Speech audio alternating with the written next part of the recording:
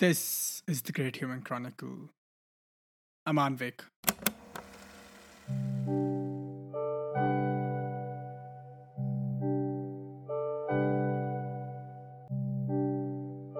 I can promise you very little with this story, but I can promise that you will get to see a man, a grown man, in a tiny glass bottle.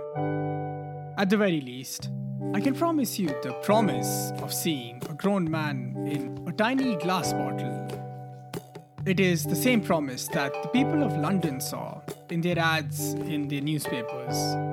It read, "At 6:30 on the third Monday of January 1750, there will be a performance in the new theatre in Haymarket unlike anything you've ever seen.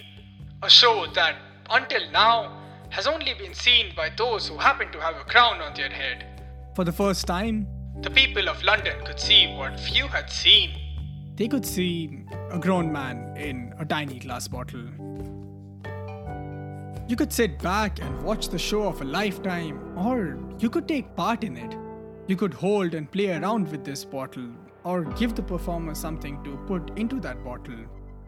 It would be like one of those bottles with tiny ships in it, except that tiny ship that you see was a few hundred meters tall seconds ago. And at this point, you may question the entire premise of the promise. It might sound like something out of a Peyton Reed directed trilogy for a multi-movie franchise owned by the only company in Hollywood that matters.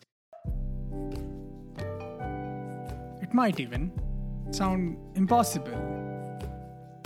And if you are at that point, I think I should tell you that it is impossible. And I'm telling you this because the point of this story isn't to make you sit for 10 odd minutes only to tell you what you already know, that shrinking a grown man is impossible. The point of the promise isn't the point at all. The point of it all is that the people of London on that third Monday of 1750 believed that there could be a man in that bottle. They sat in a stuffed theatre, suffocating and sweating, waiting for the impossible to start.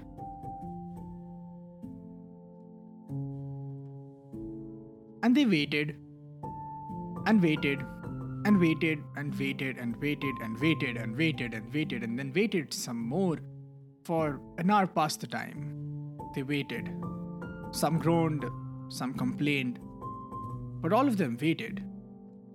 They had come to see the impossible, and the impossible sometimes took a little time. But then someone came on stage and apologized. He bowed and said that if the performer didn't show up in 15 minutes, everyone would be refunded.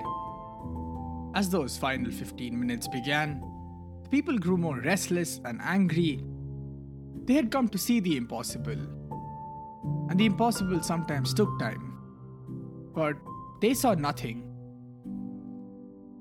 Someone then from the crowd screamed, "If the ladies and gentlemen would give me double the price, I will crawl into a pint bottle." And people laughed, and that helped. Humor often helps.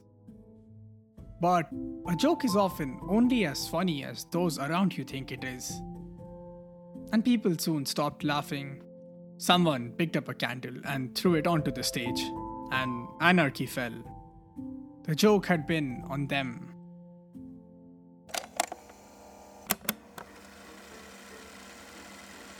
At this point, I want you to picture the scene. The stage in front of you is on fire.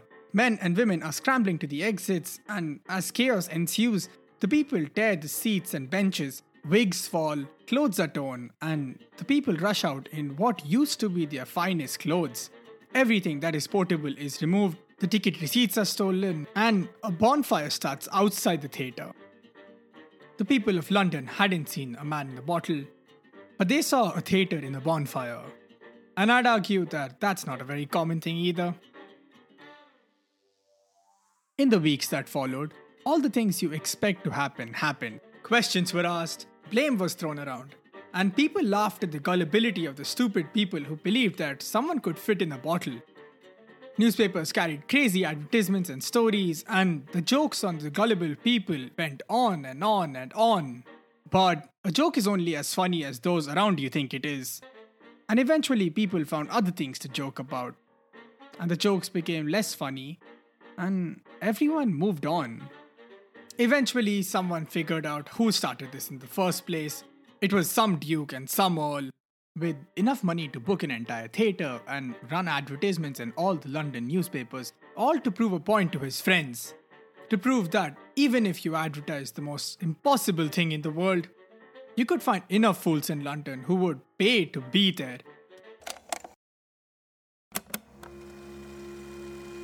And I guess the Duke was right. There were enough fools in London who showed up to see what was impossible. And I like to think that when the Duke found out that night that the entire theatre was sold out, that the standing areas were being sold on premium, that it was all that London spoke about up to that day, I like to think that he and his posse laughed at the stupid people who believed in his little social experiment. And you can laugh too. You can laugh at those who believed that a grown man could be in a tiny glass bottle. You can laugh like those who wrote stories about the missing performer. Those who wrote that he couldn't come out that night because he's still trapped in a different bottle from a different show.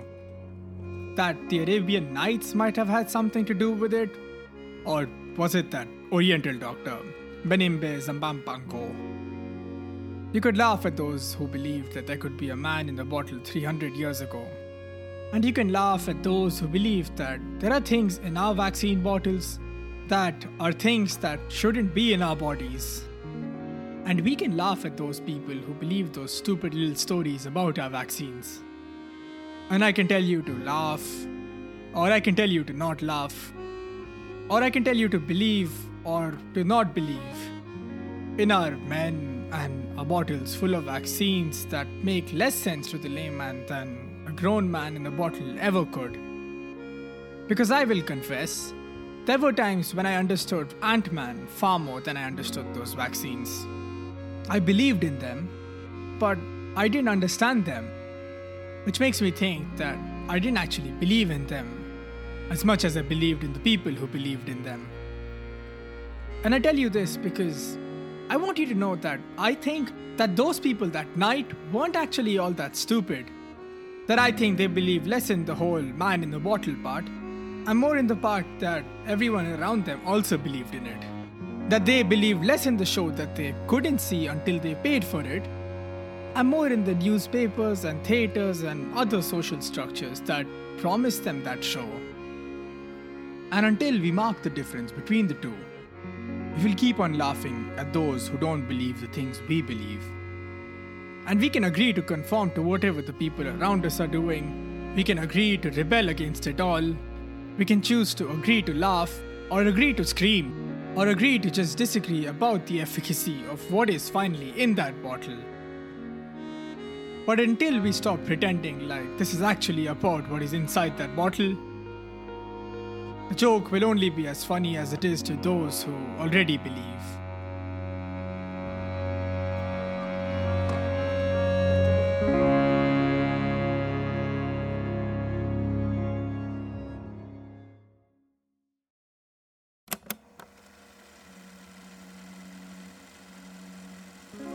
Hello, thank you so much for listening. I hope you liked that. I'm very worried that I'm very worried that I have come off as an anti-vaxxer in this episode to those who weren't paying attention, but that wasn't the aim. Please get vaccinated if you haven't already, or at least just read up about it. I just think that screaming and laughing at the people who don't believe in vaccines isn't really helping our cause, and as frustrating and annoying as it is, the only way to talk to people about getting the vaccine is by talking to them. If you did like this episode, let me know what you think about it on the Great Human Chronicle Instagram. There is a lot of content there. We put out so much stuff. I mean, I say we, it's just me, and it's been a lot of work, so I really appreciate it. If you like what I'm doing with the show, tell a friend about it. If you don't, then just tell an enemy. This is less about you and more about me. But apart from that, I hope you're safe. I hope you're happy. This episode of the Great Human Chronicle was written, researched, produced, directed, and edited by Anvik Singh. The music in this episode was by Ombre Jean, Lucas, Gavin Luke, Randoldo, and all artwork is by me. Thank you for your time, your energy, and most importantly, your attention. I'll see you in 2 weeks.